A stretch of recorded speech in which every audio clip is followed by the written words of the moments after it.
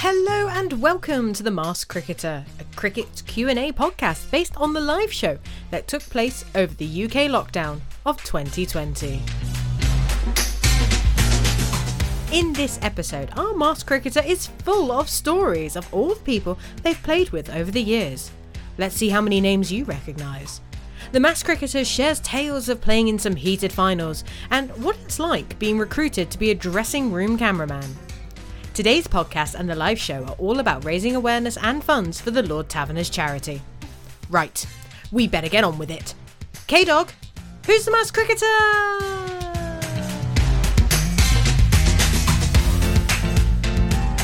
Are you Jack Brooks? You'll say no now. Double bluff. Hey, it's Brooksy Ferret. Brooksy Ferret's in the building. Very good. Jack, how was that for you? I feel like I'm in a sauna. A bit warm, I have to say. How you doing? You all right? Yeah, good, thanks. Yourself, you all fit and well and ready and waiting to get back out on that field? Yeah, all good, mate. I'm back in Taunton now, back training tomorrow. What has lockdown been like for you, Jack? What's happened? What's your fitness regime been? And what else have you been doing? For the whole of lockdown, I moved in with my girlfriend in North London. I thought I'd give a relationship a crack. So survived that. Managed to keep fit and not kill each other. But I'm back in Taunton now, ready to get going with cricket. So, I managed to tick over with my fitness and done a few little things here and there to keep myself busy. But a few podcasts here and there. But, yeah, it's been all right, really. I can't complain, really, with what some people have had to deal with. Yeah, it has been tough, hasn't it, to be fair. So have you had fitness to do? Have you stuck to that rigidly, or were they getting you to do other things, or did you just keep yourself trim anyway? Well, I try and keep myself trim anyway because I like my food and drink. Yeah, I've had a program to deal with, and I've done a bit of rehab on my Achilles. I've had a long-standing Achilles injury, so plenty of rehab. I've only been back running about 5 or 6 weeks, so it was good to get out and start pounding away in the parks and the streets of London. Do you think that lockdown's actually helped you a little bit to get back to full fitness, do you think? Or am I barking up the wrong tree? Physically wise, I don't know. It would have been all right. I could have done a lot more if I had access to a proper gym. But I think mentally, generally, I only really came to the realisation with this. Like mentally, I think I needed the break more than anything, which I never really thought about. So I haven't really had a break since I left Yorkshire, really. Moving clubs and moving house and having to deal with all that in quite a distance, and then going straight into a winter with a new team, and then obviously straight into a new summer off the back of that, and then straight away last winter doing rehab and stuff. I haven't really had a chance for breaks, so it's been quite nice just to switch off. For the first sort of 8 weeks of lockdown, I was not interested in cricket at all, to be honest. I was switched off. I wasn't really worried or thinking about that at all. No, brilliant. That sounds like, it certainly recharged my batteries, I know. So I think sometimes you just need that break away from it, don't you, and reassess things, which is good. I was just coming in, actually, because I haven't plugged it tonight. Obviously, we're always doing this for the Lord's Taverners and Oxfordshire Disability Table and Super Ones Cricket.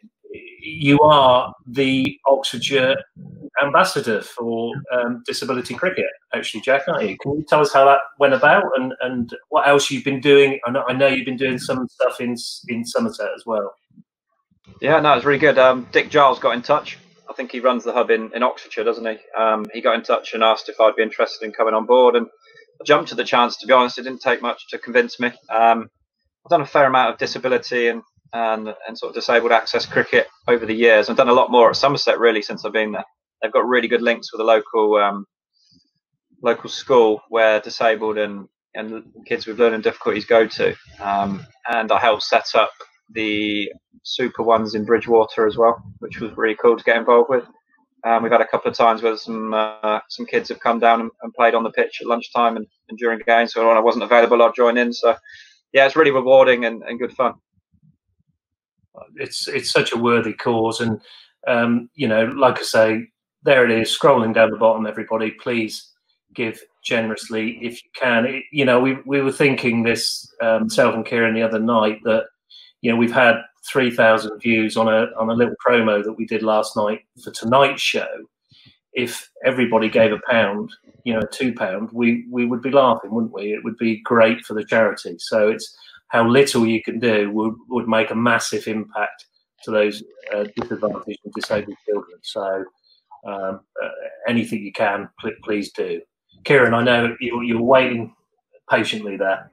Always patient. Jack, I don't want to big you up too much because we all know and love you. You're an Oxfordshire legend. You started out at the wonderful Tiddington Cricket Club. I've seen images of you with your dad in short trousers or long trousers. You are the archetypal Oxfordshire through and through lad, aren't you?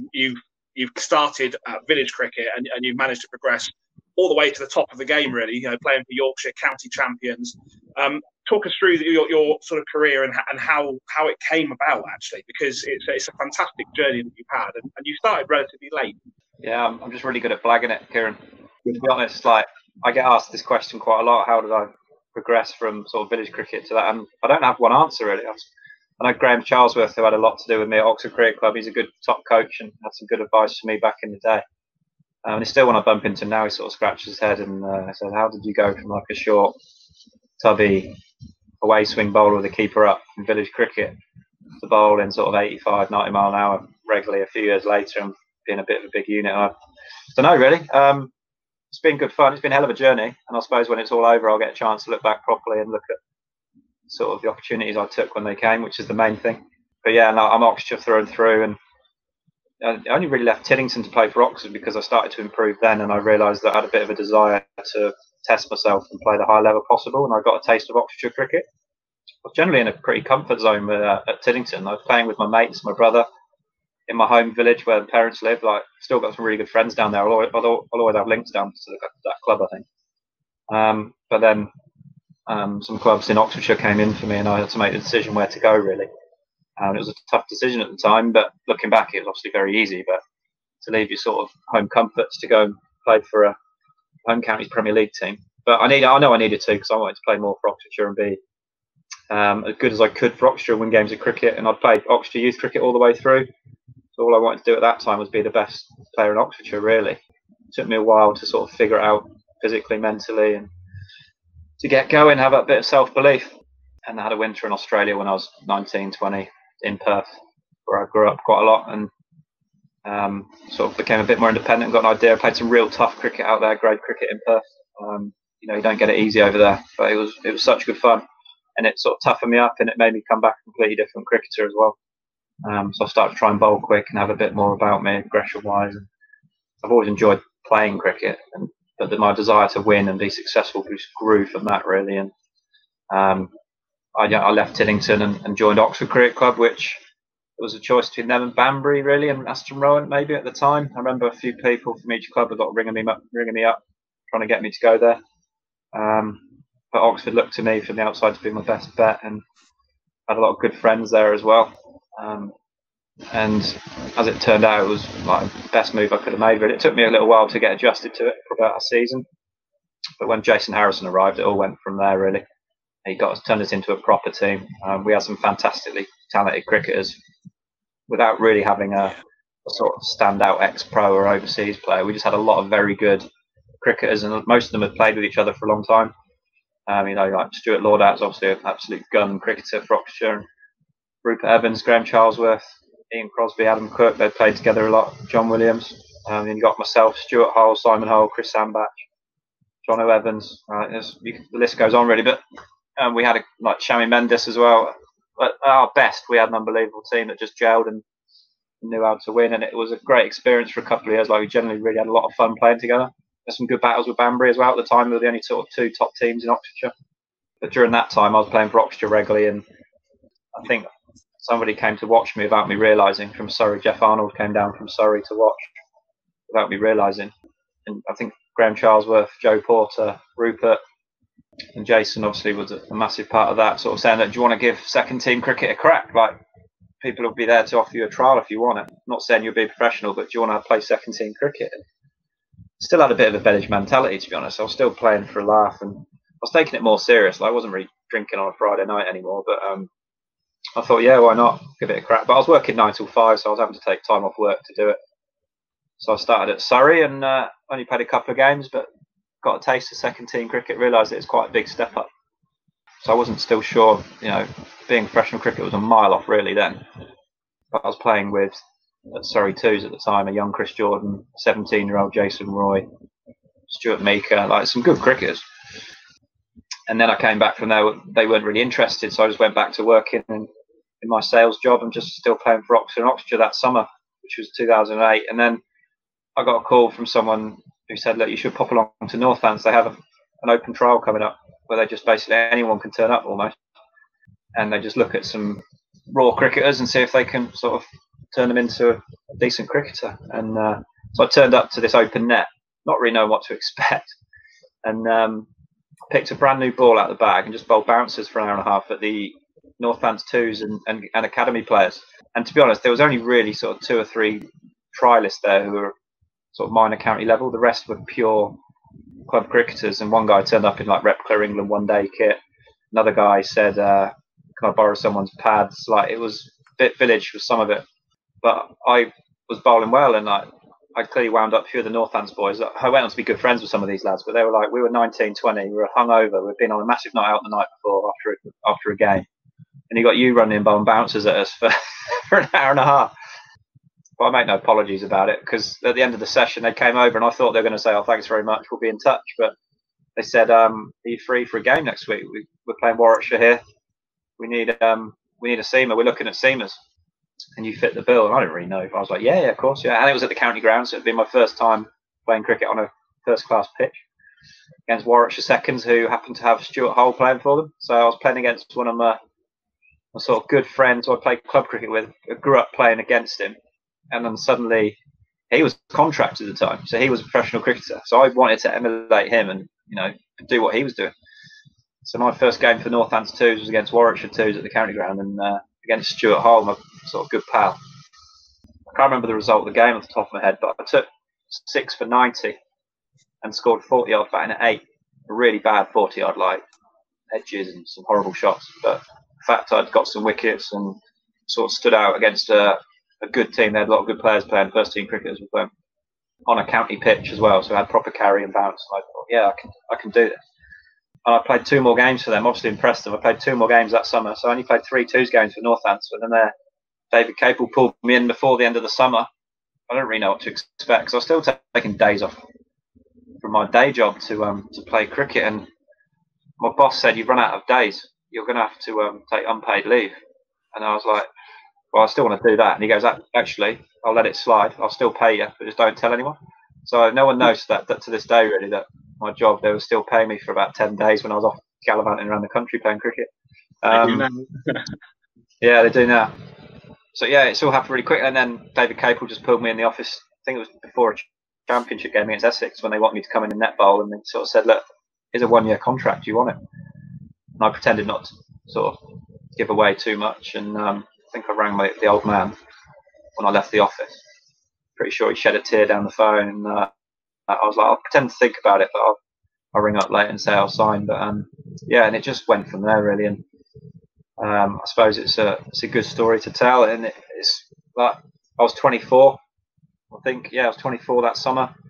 So anyone who's sort of early 20s, even getting into the mid 20s now, like, if you've had a taste of it and you're playing a good standard of cricket, it come down to some desire and make the most of your ability. I'm not saying that it definitely happened, but if you take your opportunity, you never know what could happen. And I never would have planned or guessed that I'd end up playing for 12 years, moving to Yorkshire, winning championships, playing England Lions, still playing now at 36. So it's been a funny old journey, but it's been nice to have shared it with so many people. And I've got a good affinity with Oxfordshire and the people within it, in the Chol League and the home counties. And there's still a lot of people playing now that I've played against and with, and I've had some good messages over the years. So this is partly like a thank you for all the messages I've had from everyone in the county over the years. But I suppose because when you played against and with quite a lot of people that are still involved, it means that a little bit more as well. I suppose that's why it might appeal to some sort of people. But yeah, it's been amazing. I couldn't have asked for anything more, really.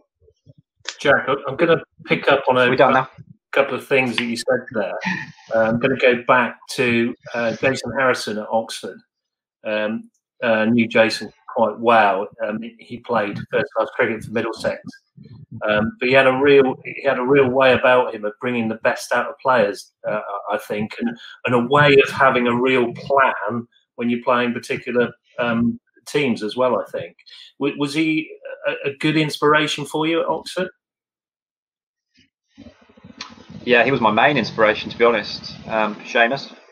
To be sure. Like when I joined Oxford, he wasn't there. He actually joined after, I think I'd already been there a year when he came in as sort of player coach. He was the only guy paid to play, but he was also our coach. And like you said, he'd been a professional at Middlesex. He knew what it took to be a professional cricketer. He was hard-nosed. He was horrible to play against. I remember playing against him a few times. He was horrible. And he played for a strong Wycombe team and had won games and titles, and played for Buckinghamshire and won things with them. And he's just a winner, wasn't he? Yeah. And he knew what it took. And he saw something special in the Oxford group. We just avoided relegation in 2006, I think it was. And we had the same squad pretty much the next summer, apart from Jason, and we won the Premier League with pretty much the same group of players. All it took was him to organise us and just sort of turn us around, change our attitude, make us a bit more professional, a bit more of a clued up idea, have good set plans. Take someone like me who's a bit of a village idiot and sort of give me. I needed a bit of a telling off a few times from a few of the senior lads, and someone like him, I just wanted to listen and get better. And when you had people like him and Rupert, Graham Charlesworth, and then you had Joe Porter, who had played for Surrey and was around at the same time, and Stuart Hull, Richard Gilbert ended up joining. He played first-class cricket as well. I couldn't not improve in that environment, and Jason was a huge part of that. And even when I turned pro, especially for my first few years, I used to still stay in touch and talk to him about, I needed a bit of advice or anything. He'd be my go-to, and still nice to listen to him and talk to him now. We had a catch-up on Zoom about a month or so ago with Crosser, and I had organised like an ex-Oxford Cricket Club one. So the sort of the team from that era, we got everyone together on Zoom, which I don't think any of us had been together for that long. So it was good just to have sort of 15 lads who had experienced like a cool time of our lives together. Although it was amateur cricket, it meant a lot to us at the time, and some of the big characters in there. Whenever Jason spoke, that everyone was just like silent and listening, like the little minions that we were back in the day. He still got that presence about him. He's I owe him a lot just for attitude more than anything, really. Brilliant. Absolutely brilliant. I mean, like you say, there's loads and loads of names there you've mentioned, and good cricketers in the Oxfordshire fraternity for sure. You mentioned about inspirations. I mean, who do you? Is your dad your main inspiration into cricket? Would that be am I going again in the wrong direction? But is that fair to say? It's funny because he's given me so much crap over the years because I've never mentioned. Whenever someone says, "Oh, where did you get you?" I said on TV once, I've got no cricketing pedigree in my family, so I don't come from any sort of cricket family. But like, obviously, everyone's dads and older siblings are their heroes, and they want to be them and emulate them and everything. And I was very lucky that I had a dad and an older brother that played. My brother was very talented at rugby as well. Dad was obviously and still is mad on cricket, the biggest cricket badge you'll ever meet. But as a kid, because he worked nights, I'd only ever see him on the weekend if he played cricket. So I'd always be down the road playing cricket in the nets with the other young lads, watching my dad. And even if he wasn't playing at home, I'd still go down and watch Tiddington, whoever were playing at home. So obviously you're going to be inspired by your old man in that position. He never forced it on me. He's always been there to lend an ear, and he does know about the game. I've had to remind him a few times, particularly early on in my career. I was like, Dad, I've got a little bit more experience of the pro game than you, so just keep a little bit at times. But because sometimes I'd come back home to see my family when I wasn't living there anymore, and he would barrage me sometimes with questions. I'd say, look, I'll give you an hour of questioning, but that's it. I don't want to talk about cricket after that. But bless him, he just loves the game, doesn't he? And he does know the game. And when it's really mattered, I will ring him up for advice, and especially the last time we had a proper, real deep chat about cricket and advice would have been when I left Yorkshire, which was a big moment for me. But he gave me some cracking advice and just was a good dad. So yeah, I mean, I've made him very proud. I think anyone who's met him has probably told him about 1,000 times who his son is. and everything that goes with it. It is a bit embarrassing, but I mean, he's just a proud dad, isn't he? So I'm just doing what he wanted to have done. And same my brother, like, to be honest. I mean, you'll know what Dad's like. He's a bit of a character. It's funny having Don Brooks as your old man because he's very well known in Oxfordshire cricket circles. But I heard a lot to my brother as well because he's 10, 11 years older than me. And anyone knows him. He's a man mountain of a bloke, big gentle giant. But he was a talented cricketer in his own right, and he used to try and bowl quick and whack it out the ground, which is exactly what I wanted to do. I spent the first half of my life competing with him, wanting to be better than him. And we would be playing all the time. When he got home from work, we'd play out in the garden, in the hall, in the kitchen, in the garage. Like, he was an adult, but he still wanted to play with his little brother. And he never used to let me win. And when you got someone like that who's that much better and older than you, I'd end up in tears a lot. But it taught me, I've got to earn my victories. And that was my first taste of trying to win and be competitive, I think. And I knew when I got to about sort of 14, 15, 16, when I started beating my brother, and I spent the first half of my life trying to be him, and then the second half of my life I've tried to be better than him. So it was cool, and he's been there for some good moments of my career as well, and he's obviously followed from afar from when he's working and stuff. But yeah, obviously it all starts from the family, and I owe them a lot from how it began, because they never forced it on me, but they've always been there to support and drive me to games, and they're always first on the phone when things are going badly as good as well. So I think I've given them a lot of enjoyment over the years as well. It's nice to pay something back to them. Jack, so we're just going to move on and talk about your professional career. So obviously you had a really successful spell initially with Northamptonshire. I think you took 4 wickets on your debut for Northants as a pro, and then after a successful spell, you moved on to Yorkshire, and you were involved in back-to-back county championships, and you were in a changing room with, I mean, you're a legend yourself, but you were in a changing room with some real serious legends of the game, weren't you, in terms of who you were playing with? And I think you said to us yesterday on the sort of the pre-chat that you sometimes looked around the dressing room and you sort of couldn't believe the calibre of player that you were teammates with. Yeah, you're right. Like, Northants was such a good grounding for me, and I was thrown into the deep end a little bit because my first year there, I purely played second team cricket just to get used to what being a professional cricketer was like on your body more than anything, and adjusting and trying to get a robust bowler body.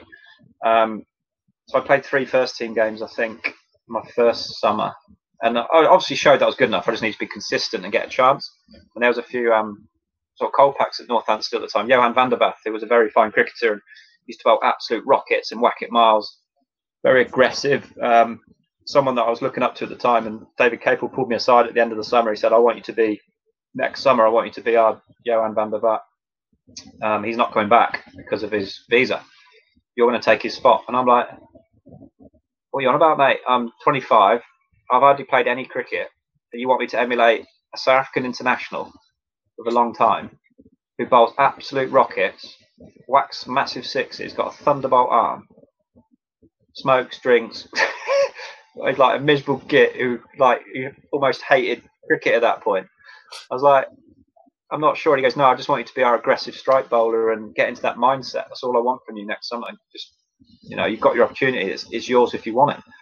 So I decided I would try and be that aggressive, as aggressive as I could, with body language and mindset.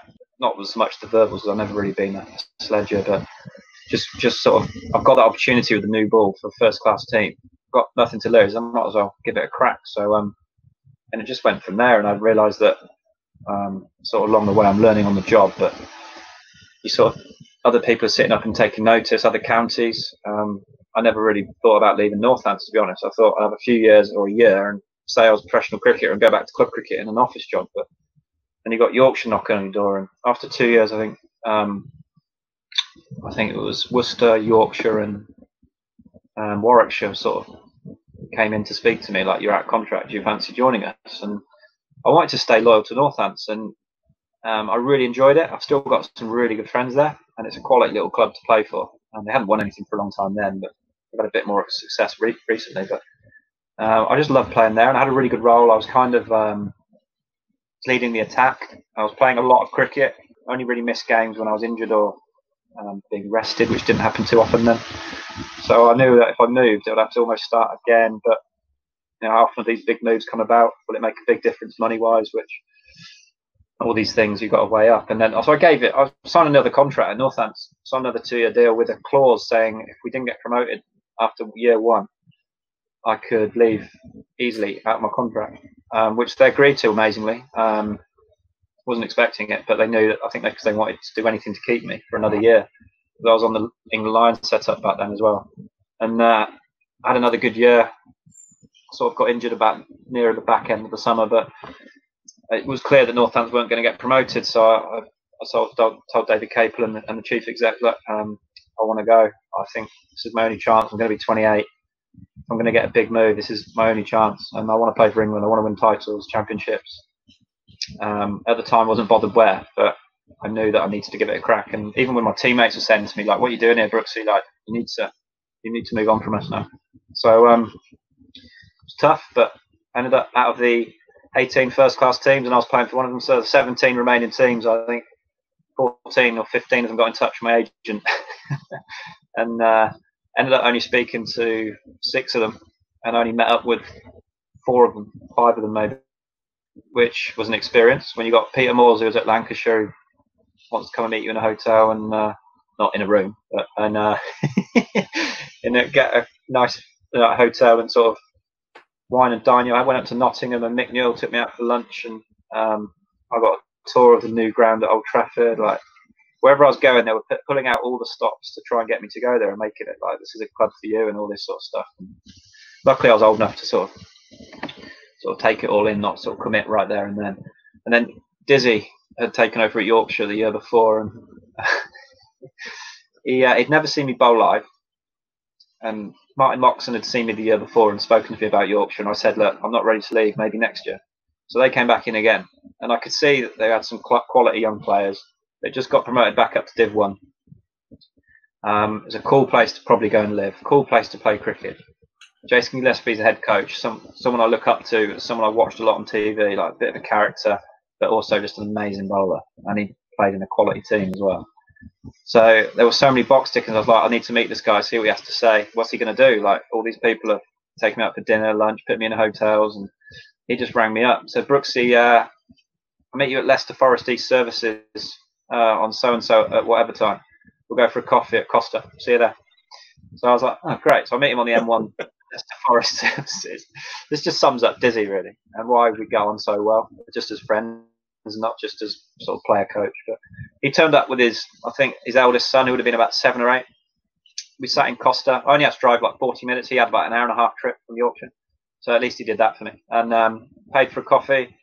We just sat and talked, and we had about an hour. And Jackson, his eldest, was just sat on Dizzy's phone the whole time playing games. Would just sort of nudge his dad, like, Dad, look at this. And Dizzy was like, oh yeah, cool, son. He would just sort of watch his son playing games on his phone for a bit.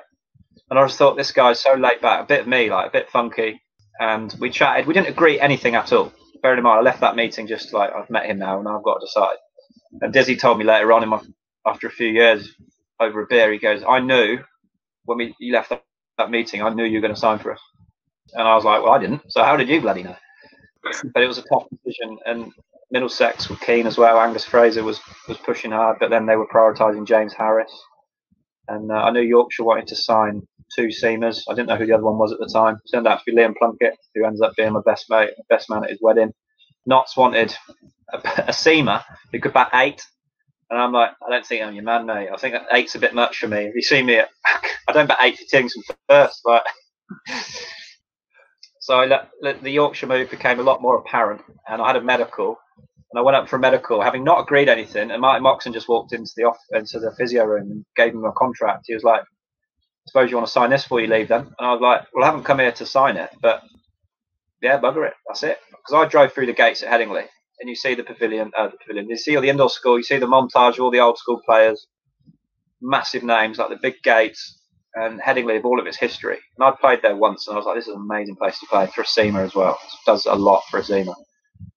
And I just do that. I thought this is going to be an experience. Like, this is the toughest challenge out there in county cricket, especially for a non-Yorkie. Play for Yorkshire.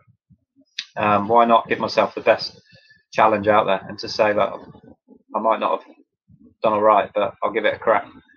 But I was just a confidence of, I don't know, really. I didn't really overthink it, I think. and so I signed there and then, and I moved up beginning of November that winter in 2012, and I moved in with Liam Plunkett on day one, the Sunday before we were due to start training. We moved in together, and yeah, it's like that Yorkshire experience. At times it was just looking around the changing room, going, some of the cricketers in this room is just incredible. We signed all the best overseas players every year, so you've got like Kane Williamson, Aaron Finch, Glenn Maxwell, Pujara, like some unbelievable overseas players. Added to the fact I get to share the new ball with Ryan Sidebottom, who's like a proper legend, a proper gun. He's a big character. We obviously had a good bonding as a seam bowling partnership. Tim Bresnan, like Liam Plunkett, like I said, Adil Rashid, and then you've got the likes of Live, Valence, Root, Bairstow, who hadn't really played for England but were on the radar, and they're all coming through together. You had just good solid pros like Richard Pyre and Steve Patterson. Andrew Gale was a quality captain. Like, to be part of that group. And our net sessions, like pre-season nets, I remember some of the senior players like Joe Stairs at the time, and even Gailey and other guys who were coming out of the net saying it's like an international net. Like, the bowlers just keep coming. You don't get respite against any of our bowlers in the nets. Like, we're all trying to rip their heads off or get them out. And all the way through the summer, you're pushing each other. You know, if you lose your spot, you might not get it back. So everyone's just pushing each other the whole time, but in a really nice way. Everyone wants each other to succeed. And you got Dizzy just barking orders and just basically setting out a plan, saying this is what you're going to do. You're going to train hard. We're going to have a train to a set process and plan, but then when you play, that's it. Freedom. You've done the work. You go and do it and show us what you're doing and please the crowd. He always was big on go and entertain, which I was big on. So I like prattling around within reason. But yeah, like the Yorkshire experience, I still look now and pinch myself for the titles we won. And people I play with, that era of cricket, that championship team was unbelievable to be a part of. Good time of my life, which I'll look back on. And Jack, 2016 was probably arguably your best season, taking more wickets in Division 1 than anybody as a fast bowler. And you won back-to-back trophies. And I remember, a lot of us remember watching them. When you picked up that first county championship trophy, and I know that you celebrated hard and long into the night because we saw lots of images about that. That must have, to you, felt from a Tiddington boy, a local village cricketer, to get to the pinnacle of English national first-class cricket. It must have been like pitching yourself a dream come true for you. It was, yeah. Well, it's the pinnacle for all county cricketers to win the county championship because it's so hard. It's so hard to win a game over 4 days, let alone 8, 9, 10 of them to try and win a title. Some really good cricketers, international cricketers over the years, have never won a county championship. And you're part of a county that's supposed to win it, that hadn't won it for so long. So the crowd are sort of baying for you. But we had a team, we just missed out in 2013 to Durham. They went on a bit of a run and sort of blew everyone away. But there was a turning point in the summer where they beat us at Scarborough, where we never recovered from. But we knew then that we had the team to win it. We just needed to be a bit better and tighten up a little bit, which we then went on an unbelievable run for 3 years where, I don't know, we maybe lost like 2 games at home, or maybe 1 game at home or so. But it was an incredible experience. And that first title was a culmination of a lot of hard work. It obviously meant a lot to the Yorkshire players and the academy lads, and a lot of them have played together. But for me, as the outsider, to come in and sort of prove himself in that environment, to have a decent role as well. I was part of that 4-man attack that was always playing. And other than playing for England, it was all I wanted to achieve in my career. I wanted to win a county championship. And it looked like I'd made the right decision at that point. At Trent Bridge, when we were about to receive the trophy, I just burst into tears. I was with Livy and Rash and I think Rooty or something, arms around each other. I just started crying. I was like, I've never cried at a cricket game since I was probably about 12, getting out in a Tiddington third game. It's like, this is unbelievable how it's making me feel. And then in the change room, you see other grown men cry and all these, big name people. And it was a hell of an emotion to win it the first time. And it will never, ever be beaten, that emotion I got. And the second year was amazing just to back it up, to prove a lot of people wrong. And to win it at Lords was the icing on the cake. To say I've won it twice and once was at Lords was special. Like, we've had some good piss-ups with cricket, but winning it at Lords doesn't get much better. As a county cricketer who's never going to play for England, it's pretty special. And then obviously we tried for the three-peat, and I've been pretty consistent every year, there or thereabouts with the wickets. I knew my role.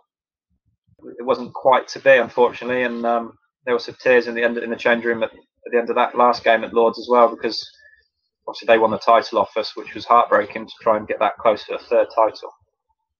There's a few of us in tears again that summer, and Dizzy was leaving as well, which was emotional for a lot of us because he was like a proper guru. Like, a lot of us idolised him. So there was going to be a new era of Yorkshire cricket after that. Yeah, it was the emotions I've had with cricket have been incredible, and I'm not sure how I'll ever match them, to be honest. And that's without even playing for England, which would have taken it to another level completely, I would have thought. But yeah, it's nice when you've been part of a successful team, you can share and celebrate with each other. That's the best part for me about playing cricket. It doesn't matter what level it is. It's the the camaraderie you have with your mates. Hopefully they're good mates, the guys you're playing with.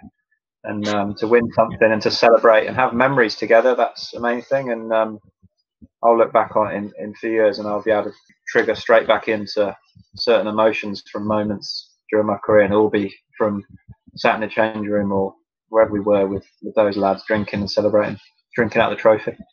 Jack, I was going to add one or two things there. I nearly cried when Oxford Downs 2s went from Div 3 to Div 2 in Chilwell League. So I never thought I'd get the chance to go up.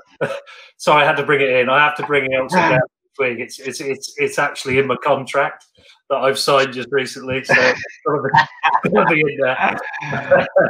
But it is a great. Is Listy watching this or not? Is Luke List watching this? No, probably not. He wouldn't lower himself. Well, to be honest. I still need to apologise for smashing his thumb in one year. You're not the only one who's done that over a period of time, Listy, I can assure you. He was busy at the ground today doing hedge trimming, so he's done a great job for the club today. So he's useful. Fantastic. He's useful. I wanted to ask you the inspirations you know we've mentioned, but from the clubs you've played for, Northampton and Yorkshire, I would come to first. Who there firstly is a massive inspiration, and also who's got the dirtiest kit bag in the changing room? Dirtiest? Yeah. At Northants, the wicket keeper there, David Murphy, was the grubbiest and smelliest bloke I've ever met in my life, and his kit was everywhere, all over the shop, and it was stinking as well. It was proper horrific. Yorkshire, I had to change in between Bresnan and Plunkett, who were both very messy and just so much disdain for their kit. Quite often would pack up a kit at the end of the game. I'd end up with one or both of something from theirs, like a thigh pad or some smelly kit or whatever. Who was it? Somerset? Somerset had quite a tidy bunch, to be honest. Some of stupidly, like Trescothick was stupidly organised. I'm trying to think if any of them were particularly grubby. What's yours like? I like to. Well, I'm very particular when I arrive and let out my kit, and I put certain stuff on hooks, and I always have one shirt on a coat hanger and have my headband with it, and I just like my stuff ready for when I use it. But then a couple of days into a championship game, stuff can get a bit all over. It depends how cramped it is. I like to keep everything together, and when I've come out batting, I don't tend to put my kit back in really neatly each time. It'll just be dumped on top of my bag, but just allows batters or someone else to come along and pinch your bat or start messing with your kit, unfortunately. But as the Northants people there, that obviously I looked up to Johan van der Vaart because he was someone I wanted to emulate at the time. Dave Ripley was a top coach. He was sort of the first coach that took me under his wing. He was a second team coach at the time, so I spent a lot of time with him. He was really good. And then at Yorkshire, it was mainly Dizzy, really. But just talking about bowling, side bottom was so good. He'd know what to say and when to say it as well. But Dizzy was the guru. But you can't not listen to people when you just look around. You've got other seamers. You've got Bresnan and Plunkett. Steve Patterson, who's like a wily old pro. And there were so many people you could turn to or speak and talk about cricket, or who just wanted everyone to do really well. It was a really fantastic environment. I think that's amazing, isn't it? That you had so much, not only the experience, but real talent within the dressing rooms of where you've been. So it's been a massive help on you, I would have thought, over time. I was just laughing at Tuvi's, obviously after a few LBWs. I reckon he's put that message on there about Don. I'm sure that's what he's after. Tubes played in Tiddington's President's Day last year, where I actually featured in it as well. So I got to spend a day with him. He's a good man. Good stuff. Good stuff. I'm just looking through loads of things here, Jack. There's some lovely things coming through. I think the thing is that from Mervyn here, thanks for your support of the Lord Taverners. That's brilliant, and obviously that's what we're doing. If you've had entertainment tonight, please give generously if you can. If it's £1 or £2, then happy days. It will be fantastic if you can do that. Gilo saying how proud he is of you being one of our own, and obviously being the ambassador to Oxfordshire Disability Cricket as well. Is just brilliant. I know Kieran, he's hovering. He wants to ask you another question. Yeah, Jack. Something that I was always really intrigued at with your career. Obviously, you as you mentioned briefly, you got into the England Lions side. And there was a hope, wasn't there? We were all hoping, I know, that you were going to make that next step. But at the time you were in the England Lions, you were sort of competing against some absolute superstars in the England side. So, as you said, unfortunately, you never quite got to that stage. But the fact that you were in the England Lions, I mean, that must have given you such a lot of pride, and your family has such a lot of pride to even get that sort of far and that close. Yeah, it was pretty cool.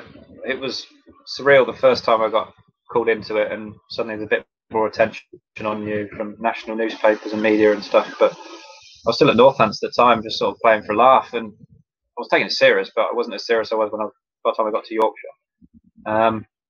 And I genuinely never thought, up until probably 2015, that I was good enough or could potentially play for England. It took me until then, when I was 31, to actually have the mindset and the confidence to say, look, I'm ready, I'm good enough. So if it had happened before that, it would have been fantastic, but I wouldn't have potentially had the confidence, which is probably random coming from someone like me who probably looks like he's quite a confident chap. But it got to the point now I was so comfortable in my game and knew it that well that if it ever happened, then I was ready, and generally believed I was good enough. I was told I was good enough. So unfortunately, I wasn't good enough because I never got picked, which is ultimately what happens in sport. If you play for your country at something, it means you're good enough. If you don't, then you're probably not. But it's probably a little bit of bad timing in that, in terms of a very settled quality England test team. Anderson and Broad are two of the best ever, and they're already going to be set in stone with their spots. So you're competing for basically one or maybe two spots. And, but I'd rather it was like that in a way than just given a cap because you're part of a poor England team. Caps handed out willy-nilly, you know. I'd like to have earned it if I was going to play. I couldn't have done much more in the county game, other than maybe take larger wicket hauls, like take us some 7 and 8ers just to really bang the door down. But I was just really consistent at 3, 4s and 5s and winning matches with spells, really. And I'm proud of what I'd done, and to play for England would have been unbelievable, don't get me wrong, but I'd have to have been pretty special, I think, to have played in that era. And to have got close, to have been spoken about, to have got in a 30-man World Cup initial squad, to have played for England Lions, to have played with and against the vast majority of the last however many England players over the last few years, and to pit myself up against them in the levels they got to, almost. It's pretty special, and I've overachieved, to be honest with you. And I remember sat down with my dad about 4 or 5 years ago, another one of our chats where we don't have them too often, but he generally was like, I think you've done bloody well. Like you probably wouldn't have ever knew you were going to do what you did. Like you couldn't have dreamt what you've achieved. And he wasn't putting me down by saying you've overachieved as well. But I was like, I know what you mean, Dad. Like I've overachieved. Never would have thought this would happen. So playing for England would have been icing on the cake, but it's just unfortunately it was a step too far for me. And I'll never give up the hope because I need that spark to get out of bed every day. But realistically, obviously, it's not going to happen now. But it was good fun to be involved with at the time. I was just going to ask one thing, which was for me was a personal highlight watching you and stuff. You weren't renowned for your batting, but the first class 100 against Lancashire of all teams, the infamous backdrop at the end. 109 not out, Jack, and I think everybody was singing your praises. And it was, again, like your whole career, a surreal day. But can you just sort of talk us through the end? Was it just one of those days where everything came off, or were you just in a different zone that day? Yeah, it was. Every dog has its day, doesn't it? If you bat that many times, you're going to have one day when it's the middle of the bat or the edges go in the gaps, which, to be honest, it wasn't pristine knock. I managed to soak up some time to begin with Jack. I was batting with Jack Leaning. We were just trying to avoid the follow-up or just get a decent score. Rose's games are tough at the best of times. There was a really short boundary one side, and it was a very spin-friendly pitch at Old Trafford, so they had played 4 spinners or something like that. They had 3 and a part-timer, and we had 2 spinners playing. So there was going to be a lot of spin ball, and there was a short boundary one side. So that's just like, woohoo, just like gamble, and the odd one might come off. And I managed to get a few away, and it will go down as my favourite after dinner story when you know the guys that were playing that game, international bowlers. Jimmy Anderson, I got 100 and Jimmy Anderson was playing, although he broke down after 3 overs and never actually faced the ball. You had Ryan McLaren, who was a South African international. Tom Bailey, who's just a very good county bowler. Simon Kerrigan, he's won an Ashes. Stephen Parry's played at a World Cup. I think there was Lynn Livingston as well, who's obviously played international cricket. But yeah, like there was a few horrible shots that went in gaps. So I've just cleared the rope. But you know, I'm going to have that for the rest of my life, aren't I? I'm going to have that one opportunity, and I've 94 not out overnight. I could have tried to do it the night before in the last over. The Lancs lads were trying to wind me up to try and bop it, try and do it that night, but I wasn't taking the bait. So I'd rather sleep on it and come out the next day. But Gary Balance was captain for Yorkshire, and we got such a score by that point that the next morning he said, we're going to declare, and if we'll give you about half an hour, no matter what, we're going to bat for half an hour, but then we're declaring. So you've got half an hour to get your 6 runs. And everyone was obviously wanting me to do it, but he said, just don't piss about. It took me 24 minutes of that 30 to get them. I was getting them in singles. I was blocking the straight ones. I wasn't taking any risk. I made sure I chewed it up, got 6 singles, and then had a bit of a moment where I didn't really think through what I was doing and lost it for a bit. Did the bat drop, which I hadn't planned it at all. Ruty's since gone on and done it and stolen my thunder, isn't he? And he's regretted doing his, but I don't regret doing mine, mate. But yeah, it was special. Not many people have got Rose's hundreds. Obviously, first class hundreds are decent to get, but to get a Rose's 100 as well for someone like me, I said I should bat at 9 more often. So I usually stuck down at 10 or 11. So give me a chance at 9. Come on, that's what happens. So yeah, I was quite cocky about it. I'd say perhaps Nottinghamshire had the idea there when they said bat at 8. Perhaps. Just imagine what I could have done at 8. Jack, I'd love to delve in more to the Roses clashes, because that must have been an amazing experience to play in one of those, or more than one of those. Can you just give me what the atmosphere was like for that? Feisty. On field and off field. Brilliant. I mean, I don't know how many of the Roses T20s you'd have watched on TV on the Friday nights over the last few years, but they're like international games. And the guys who played international cricket have said it. That is the atmosphere at the Roses T20s, whether they're Old Trafford or Headingley. They are as good as it gets in international cricket atmospheres. So if you're never going to play international cricket, make sure you soak it in. And I played in one at Headingley, which was a tie, and to go down to the last ball when they needed 3 to win and hit a 2. But with the Headingley crowd, I couldn't hear anything. I've done it third man, I think. I couldn't hear anything on the field. Getting told where to move, and the hairs. Honestly, it's one of those moments you're just like, this is incredible. Yeah, they're unbelievable. You get abused when you're on the terraces in front of the Old Trafford faithful, and they get heckled in front of the Western Terrace and things thrown at them when they come over the Pennines. So even the Champo games get tasty. There wasn't one game that didn't erupt at some point, and they went out of their way to try and get out of their box, because without putting them down, we were a better team than them for the time I was there. So one of their tactics was to try and rile us and to put us off our game a little bit. So a few of them would have some choice words, but most of the time we were just like, "Are you giving it? Just fight down bigger." But some of our lads couldn't resist the bait sometimes. Andrew Gale took it once and got banned. But they were unbelievable to be part of, because everyone seemed to take an extra interest in them. They always had something extra going on, so you could debate it. And it was always a bit friendly, because I'm good friends with a couple of Lancs lads, and you used to play them so much in the Championship, in both regional groups, like friendlies. Second teams are always playing against each other because it's 40 miles away. So you know these guys well, but just as soon as you get on field, everyone just turns into a different animal. It's a different breed up north. There's a lot of passion and pride at stake. You forget a lad like me who's a bit of an outsider, well, so I was taken in by them, but I was still effectively an outsider to begin with. And I loved them, and I'm proud of my record in the Championship Roses games. That I think I played 8 of them in the 8 games that we played them, and we never lost any. Lost 2020 against them, I think, but we never lost a championship game against them, which meant a lot to me and to the team I was a part of, because it was always the one you want to get up for. Yeah, absolutely. I know Kieran's he's wants rapid fire questions here. I'm just going to ask the one thing that I mentioned to you yesterday. There seems to be a few more people getting on the headband wagon, Jack. And has that riled you a little bit, or is that just good? Needs to be part of it. It's about time it's taken off, mate. It's taken 12 years for my fashion accessory to take off, hasn't it? I'm loving it. Do you think this will? The proof in the pudding. The proof will be if they wear it to play the test matches in London. Brilliant. Kieran, over to you. I know you're jumping at the bit there. Yeah, as always. So I've got some quick questions that have come in, Jack. Quite a few of them, actually.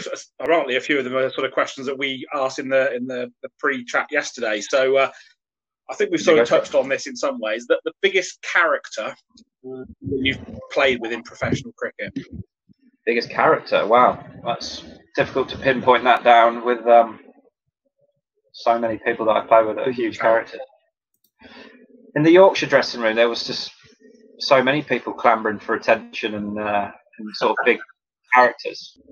Someone like a Sidebottom who's quite quiet, but when they talk, like, it's the way they held themselves. Bresnan, he's a massive character, proper Yorkie lad. Liam Plunkett, again, someone that just demanded sort of respect.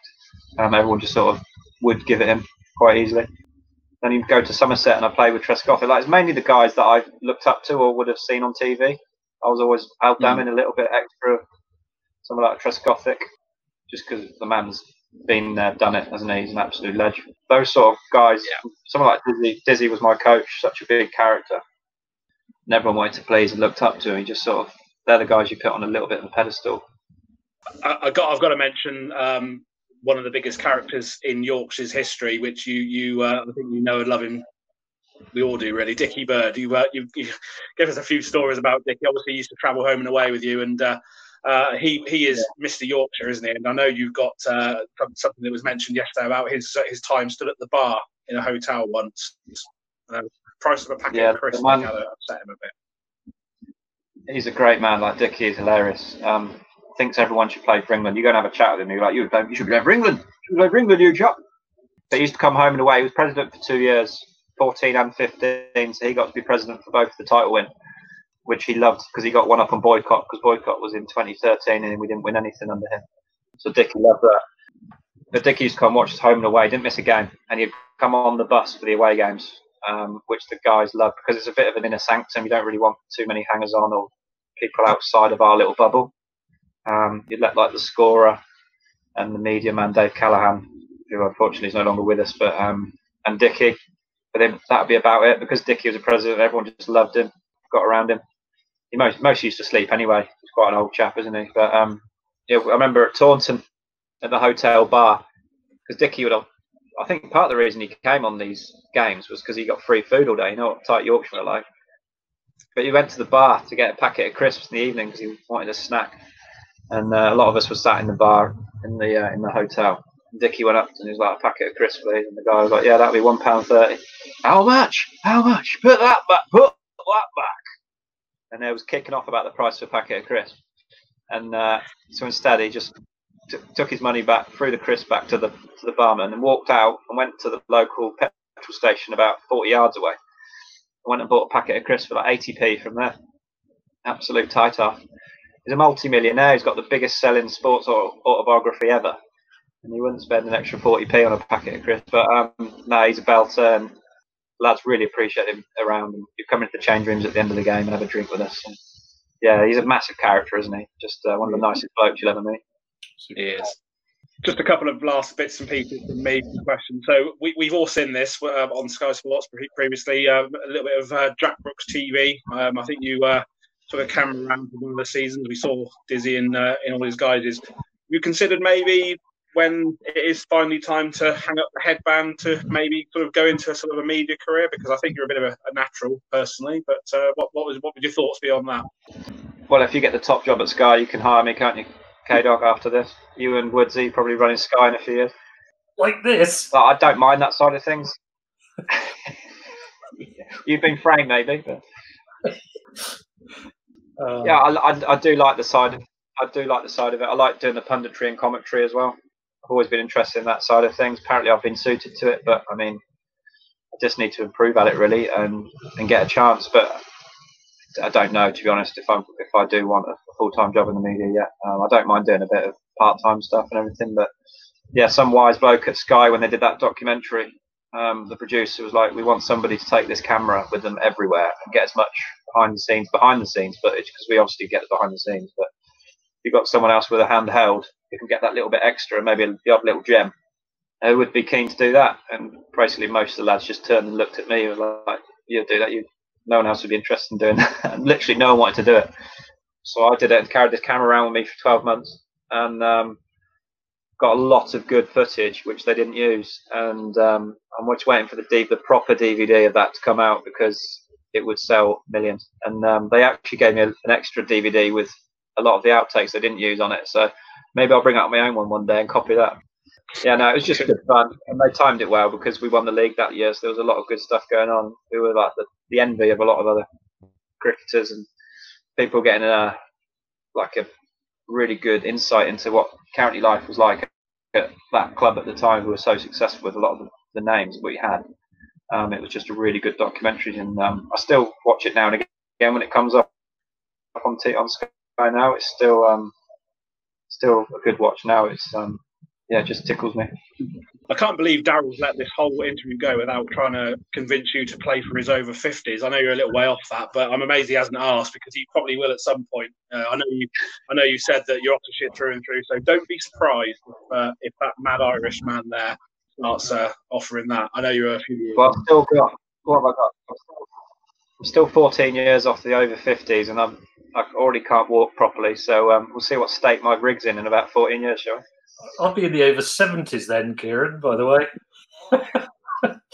Wishing my life away. Thanks for that, buddy. This would be a gravy. Jack, we always ask this. Come on, we haven't asked it tonight. Superpower, if you had one, what would it be and why? Superpower. I'd like to be able to time travel back and forward. It'd be quite cool. It would be cool. That would be cool. I like my history. I'll keep going back in time to historical events. Well, the time when Don gave Darren out LBW or something, that'd be good. I might have been a bit abusive when Don gave me out LBW once, actually, if I remember rightly. Well, if you did it once, you wouldn't do it again. No, I never have, actually. Straight. He genuinely has a black book. So I know a few of my mates just get triggered by him. Like two of my good friends in Oxfordshire, Tim Morgan of Rowan and Simon Hole at Shipton. Two good blokes, two friends. Like Don's seen them since they were kids, but they must have done something wrong to them over the years, because whenever they get hit on their pads, no matter what is going there, on your way, son. Go on, piss off. Yeah, I'm definitely in that black book. I'm sure. You're in my black book as well. Is it you want to ask about the dinner date, Kieran, don't you? Yeah, Kev Taylor Brooks, he keeps asking about the dinner date. He's asked about 4 times. We can't let it go without asking about it. Go on, tell us about the dinner date. People still watching this now. They don't want to hear about this, do they? No, we've still got a few watching. They haven't gone off yet.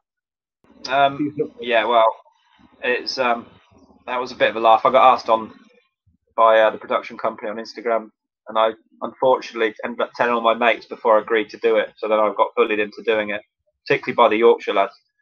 Said, you've got to do it just for a laugh. I'd never even seen the programme, so I went into it a bit blind, really. Watched an episode, realised I had to make a menu and everything, and then yeah, it was a bit bizarre. It was probably the most nerve-wracking thing I've done in my life at that point, because I don't mind dating girls, I don't mind cooking, I don't mind the TV cameras, but if you throw all them 3 together, and there could be carnage there, couldn't it? So yeah, I was single and carefree back then, and had a nice date. I was another one off the back of it, and never saw her again. She moved to America, so it was a nice way of dumping me really. But it's cringe. I refuse to watch it. It's on TV a couple of times a year still, I think. I refuse to watch it. It's too cringe. But I know some people watch it and mates get in touch and stuff. But my current missus knows about it. She wants to watch it, and I've got a DVD of it somewhere, but I'm refusing to ever show her. So she'll probably get on the best lines. You're right. You've used them before, haven't you? So, it was just one of those things that you look back on and you think, should I have done that? But it was such a good laugh in terms of, it actually didn't come across too badly. It was just very cringy and full of innuendos and stuff. It was just funny. The last question, Kieran wants to ask it. Best batsman you've bowled to, I think, is what he wants to ask, but I've asked it now, so. It can't be Daryl Wood. No answer.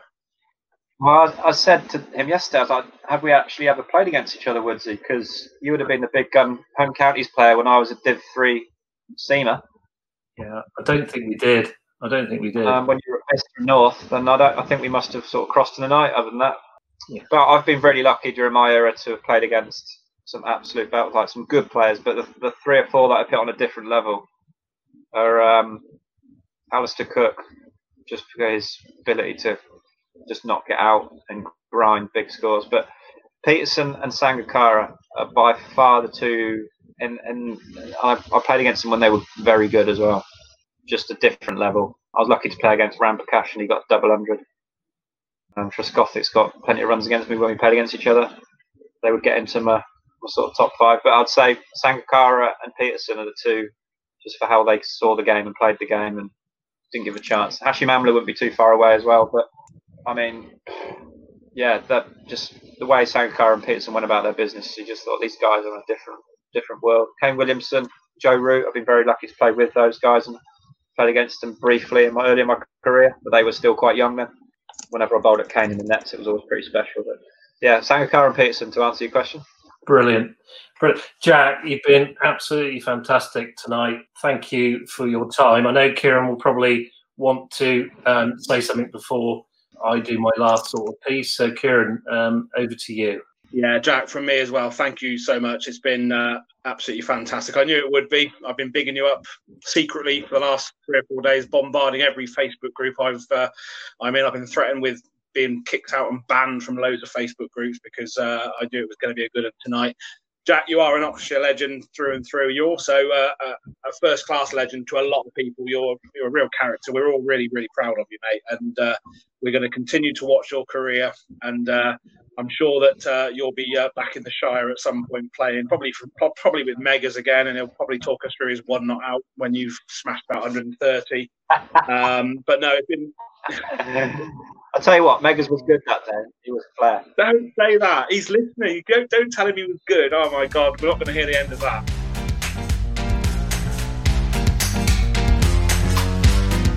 You have been listening to The Masked Cricketer. Today's hosts were Woodsy and K-Dog. Theme music was Swing House by RKVC.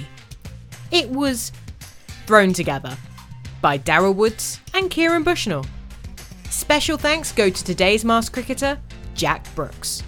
If you would like to make a donation to the Lord Taverners charity, please head to justgiving.com/the-masked-cricketer. Follow us on Twitter @MaskedCricketer. And if you wish to watch live, head over to youtube.com/the-masked-cricketer and hit that subscribe button and bell. See you next time.